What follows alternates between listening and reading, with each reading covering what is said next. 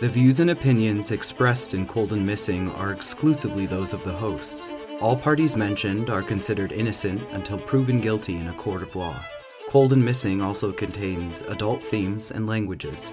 Listener discretion is advised. I'm your host, Allie McLaughlin-Solkowski. And I'm your co-host, Eli Solkowski. And this is Cold and Missing, where we cover cold cases and missing person cases. Hello, everyone, and welcome back to Cold and Missing. I'm your host, Allie McLaughlin-Solkowski, and I'll just be coming to you solo today. I do want to apologize kind of at the top. I know this episode is coming out later in the day than we normally do. I had a horrible migraine for the past couple days, so I tried to record and it just wasn't sounding right. Again, part of respecting these stories is I want to make sure I'm always giving my best. So we are feeling better now, so I'm able to record and just get this episode out a little bit later in the day than I normally would.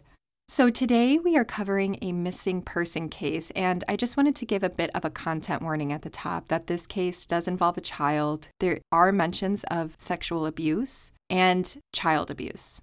So today we are covering the missing person case of Marlon Santos, and this takes place in November of 1998 in Worcester, Massachusetts. But first, a little bit about Marlon. Marlon Divine Santos is only 5 months old in November of 1998. He was born June 5th of that year, and he would be 25 years old today.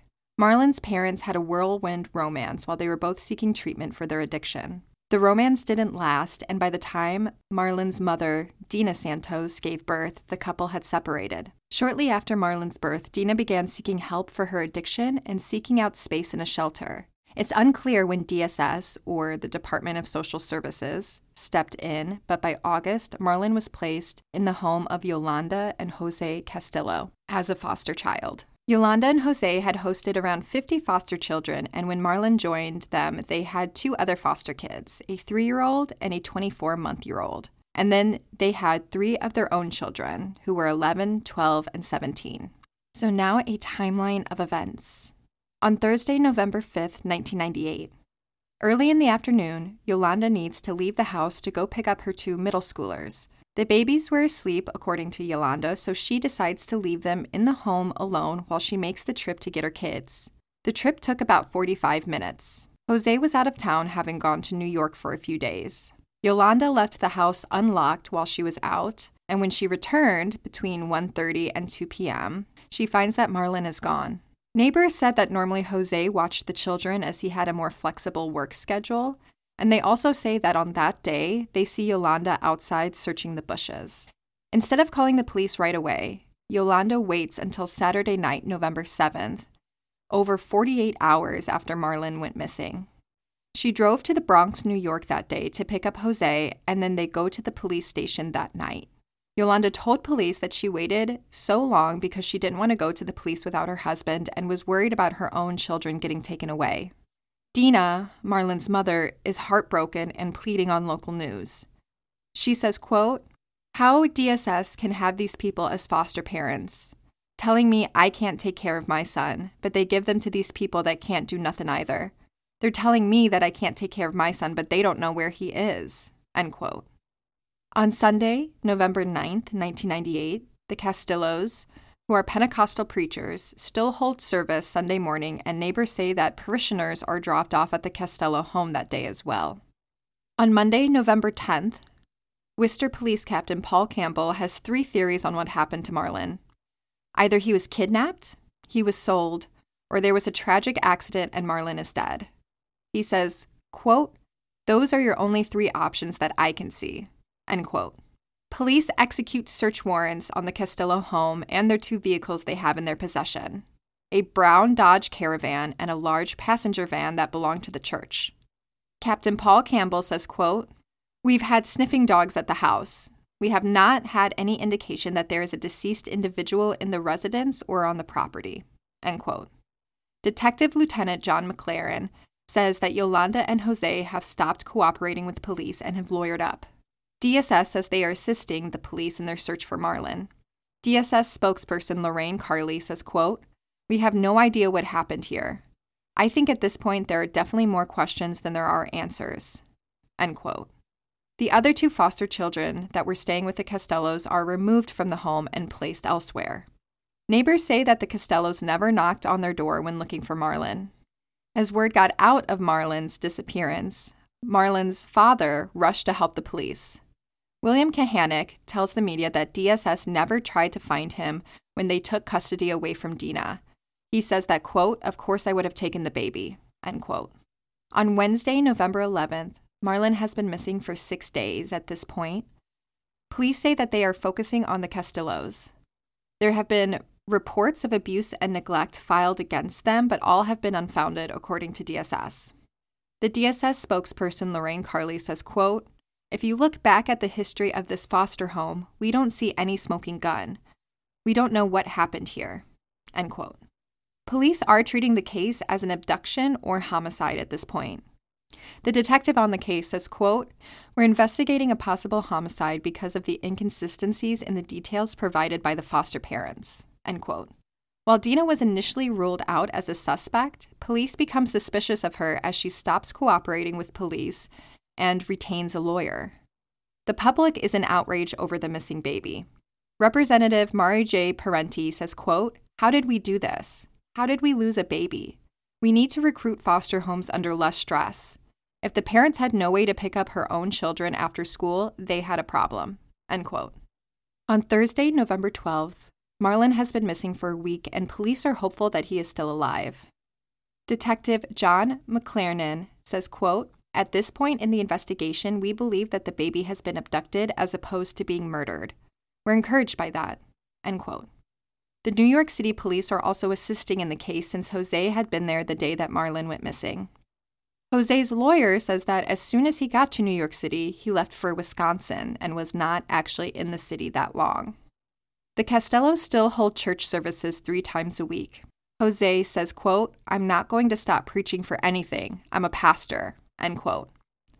However, at the Thursday night service, Jose leaves shortly before the service starts and his brother, Manuel, steps in. He tells the congregation that Jose had important business to attend to. As attention on the case grows, the public outrage is loud.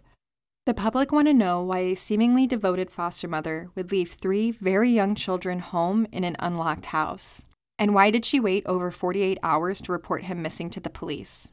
The public also want to know why Dina, who had been so public in begging for her son's safety and return, would suddenly stop cooperating and retain a lawyer.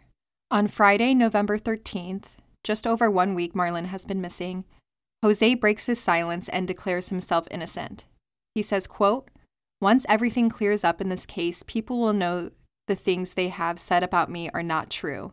In due time, God will put everything into place," end quote. The public critique of the DSS system is also very loud at this time. It has come to light that Jose had federal trafficking drug charges that the DSS was not aware of.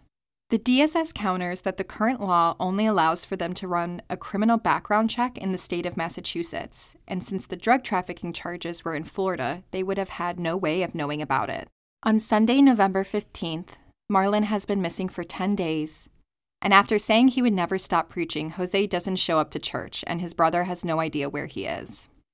As the investigation continues, and it's been almost 2 weeks since Marlon has disappeared, the police start acting with more caution in regards to letting information out about this case.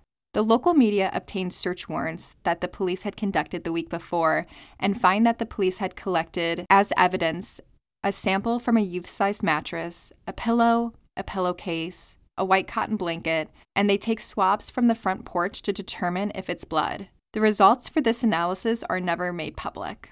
On December 2nd, 1998, it's been almost a month that Marlon has been missing, but police still feel confident that he is alive. Police are handling it as a disappearance case at this point, but are hesitant to call it an abduction.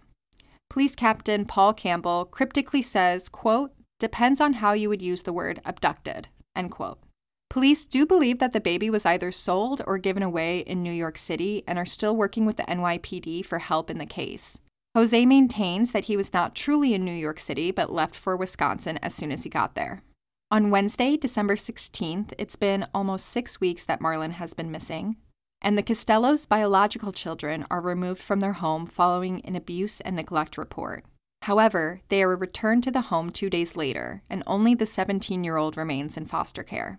On Monday, December 28th, Marlon has been missing for almost 2 months.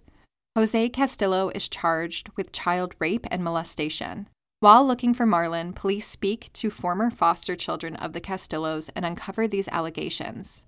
After these allegations surface, DSS try to find all of the other children that had stayed in their home to see if there are any more charges that should be filed.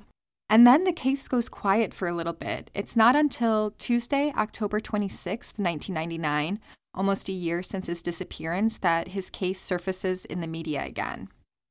The next update in Marlon's case comes nearly a year later, on Tuesday, October 26, 1999. Police received a credible tip that Marlon was buried near the Wachusett Reservoir, and police take the next week to search the reservoir and the surrounding area.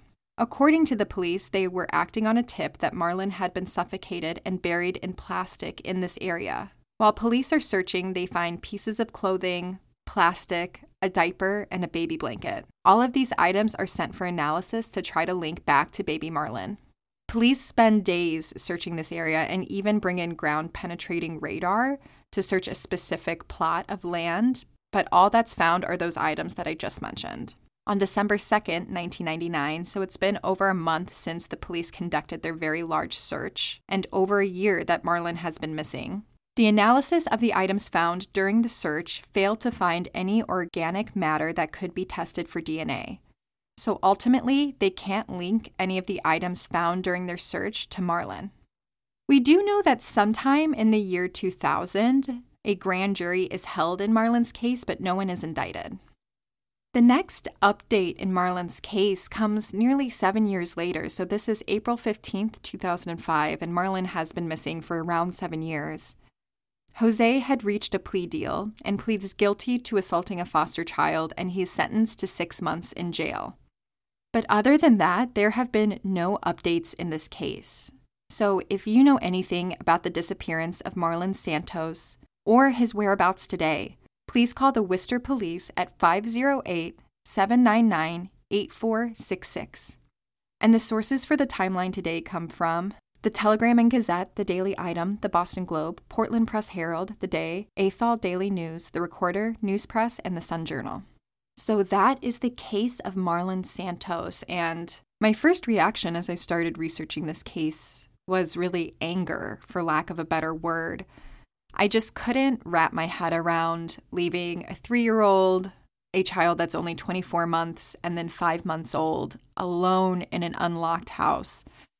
I mean, just leaving them alone is crazy. But, that 3-year-old was also old enough to probably open a door and get outside if they wanted to. So this could have been a very tragic case, no matter what. But the fact that the youngest, Marlon, went missing is just wildly irresponsible to me.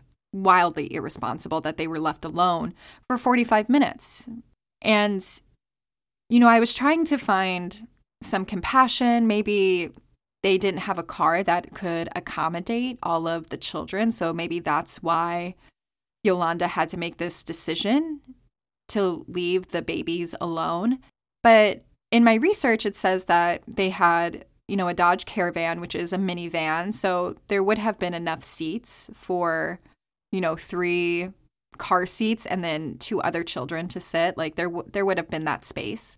And they also had a passenger van at their disposal that the church that they ran technically owned. So that would have had more than enough seats. So I don't understand how you reached that conclusion of leaving these babies alone by themselves in an unlocked house. And then furthermore, I don't understand why it took over 48 hours for the police to become aware that Marlon was missing. We've all heard that the first 48 hours are the most important in solving a homicide. And I think the same can also be said for a missing person, that the sooner you can get on the trail and the sooner you can start tracking the child, the less time they have to get away from, kind of the epicenter of where it happened.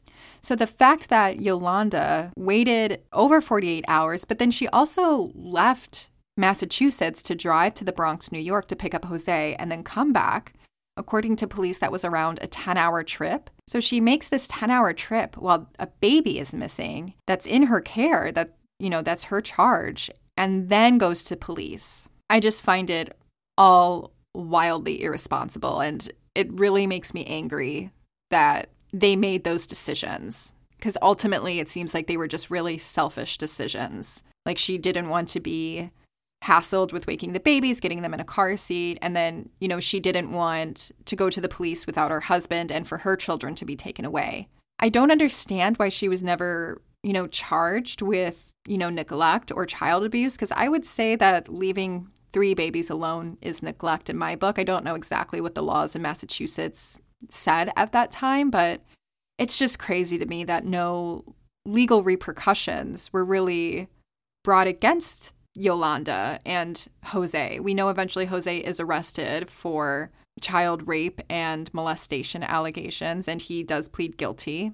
to assault of a foster child. But nothing really happens to Yolanda except that they take away the foster kids that were in her care. And we do know that they briefly take away her biological children, and only the 17-year-old remains in foster care. So I have a lot of questions there, and obviously we don't get to the details, and I want to be conscious of protecting the children in this case. So I don't know how somebody does this. I really don't. It's just wild. It's wild to me. It's wild. It's very interesting to me that in the beginning, those first few months after Marlon is missing, the police really do seem sure that he's alive still, which is really encouraging. They believe that he was either given away or sold. That's kind of what I picked up through all the reporting and through the quotes from the police. So if that were the case, by all accounts, Marlon would still be alive today. He would be 25 years old, and he would have possibly grown up in the New York City area. We do know that the Worcester police work with the NYPD because they do believe that something happened while Jose was in New York. And if that's the case, then Marlon was missing long before November 5th, because we know that Jose goes to the Bronx on October 31st. So that would have meant that Marlon was missing for nearly a week by the time that he was reported to police as being missing. Now, it does seem like it shifts a little bit, the next year when Worcester police start conducting these searches near the reservoir. And at that time, they believe that Marlon had been suffocated and buried in plastic, which is a lot different than being sold or given away in New York City. I am curious if the police still think that the items found at the reservoir during that search are related to the case at all. We know that they are unable at that time to find organic matter to test for DNA, so they couldn't conclusively link it back to Marlon at that time. But I wonder if today, if those items are still in their possession, if that is something that they maybe could retest with testing being more sensitive. I wonder if there's any hope in retesting that evidence to see if any of that was connected to Marlon. But police seem to think that it was a very credible tip, and it really shifted the way they talked about Marlon's disappearance.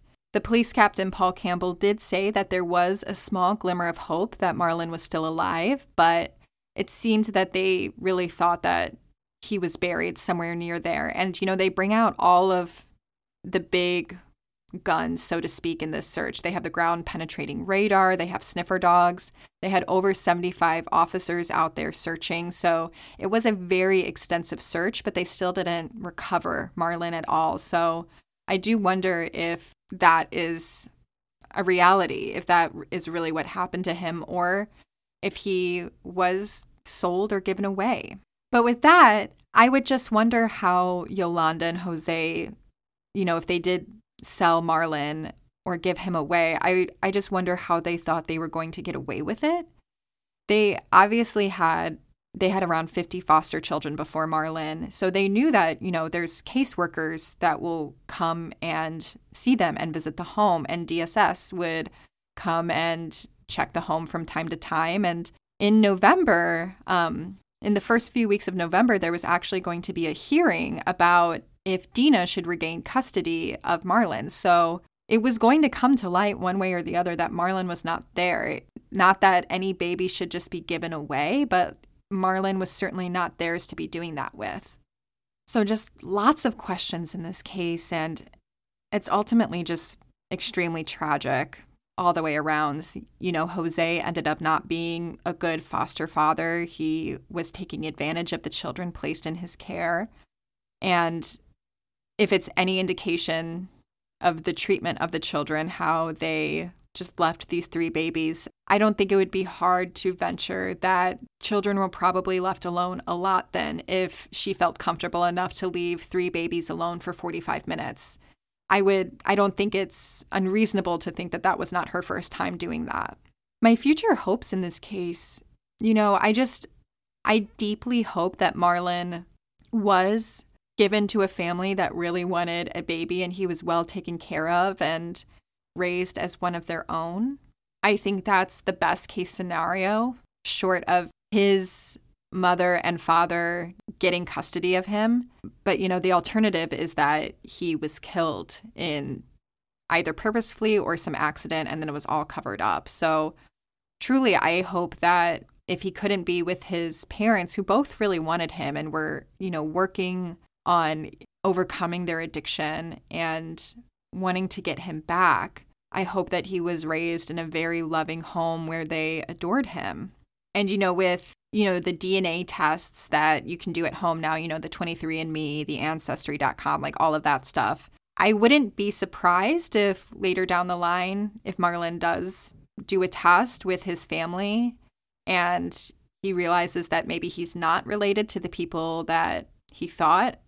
I mean, that would be very tragic. And I imagine like soul crushing to Marlon. But I think that could be an outcome in this case to find out where he is and what happened to him is if he does a DNA test at home that leads him to uncover the truth about who he really is. And again, I don't want to like put that lightly because that would be devastating to find out, you know, in your 20s or 30s that the people you called family your whole life weren't actually your family and that you had been sold or given away when your mother and father really wanted you. That would be difficult, and I don't want to understate that, but I think that could be a way that this case closes as well. But again, if you know anything about the disappearance of Marlon Santos or his whereabouts today, please call the Worcester Police at 508-799-8466. And again, I just want to remind all our listeners that if you're not following us on Instagram, I always post updates if an episode's going to be late or come out on a different day. Today, I had it up in our stories that the episode was coming out later on Thursday. So please follow us there. We'll also be posting the baby pictures that I was able to find of Marlon. So we'll have those up as well.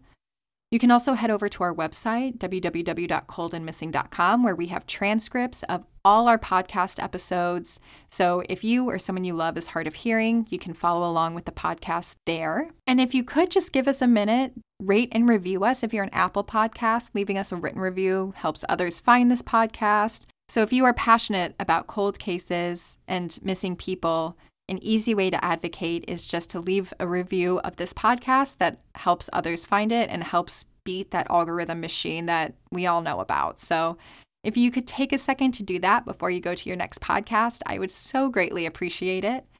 But that is truly all I have for you this week. Thank you for listening to Cold and Missing. I'm Allie McLaughlin-Solkowski. Have a great week and stay safe, y'all.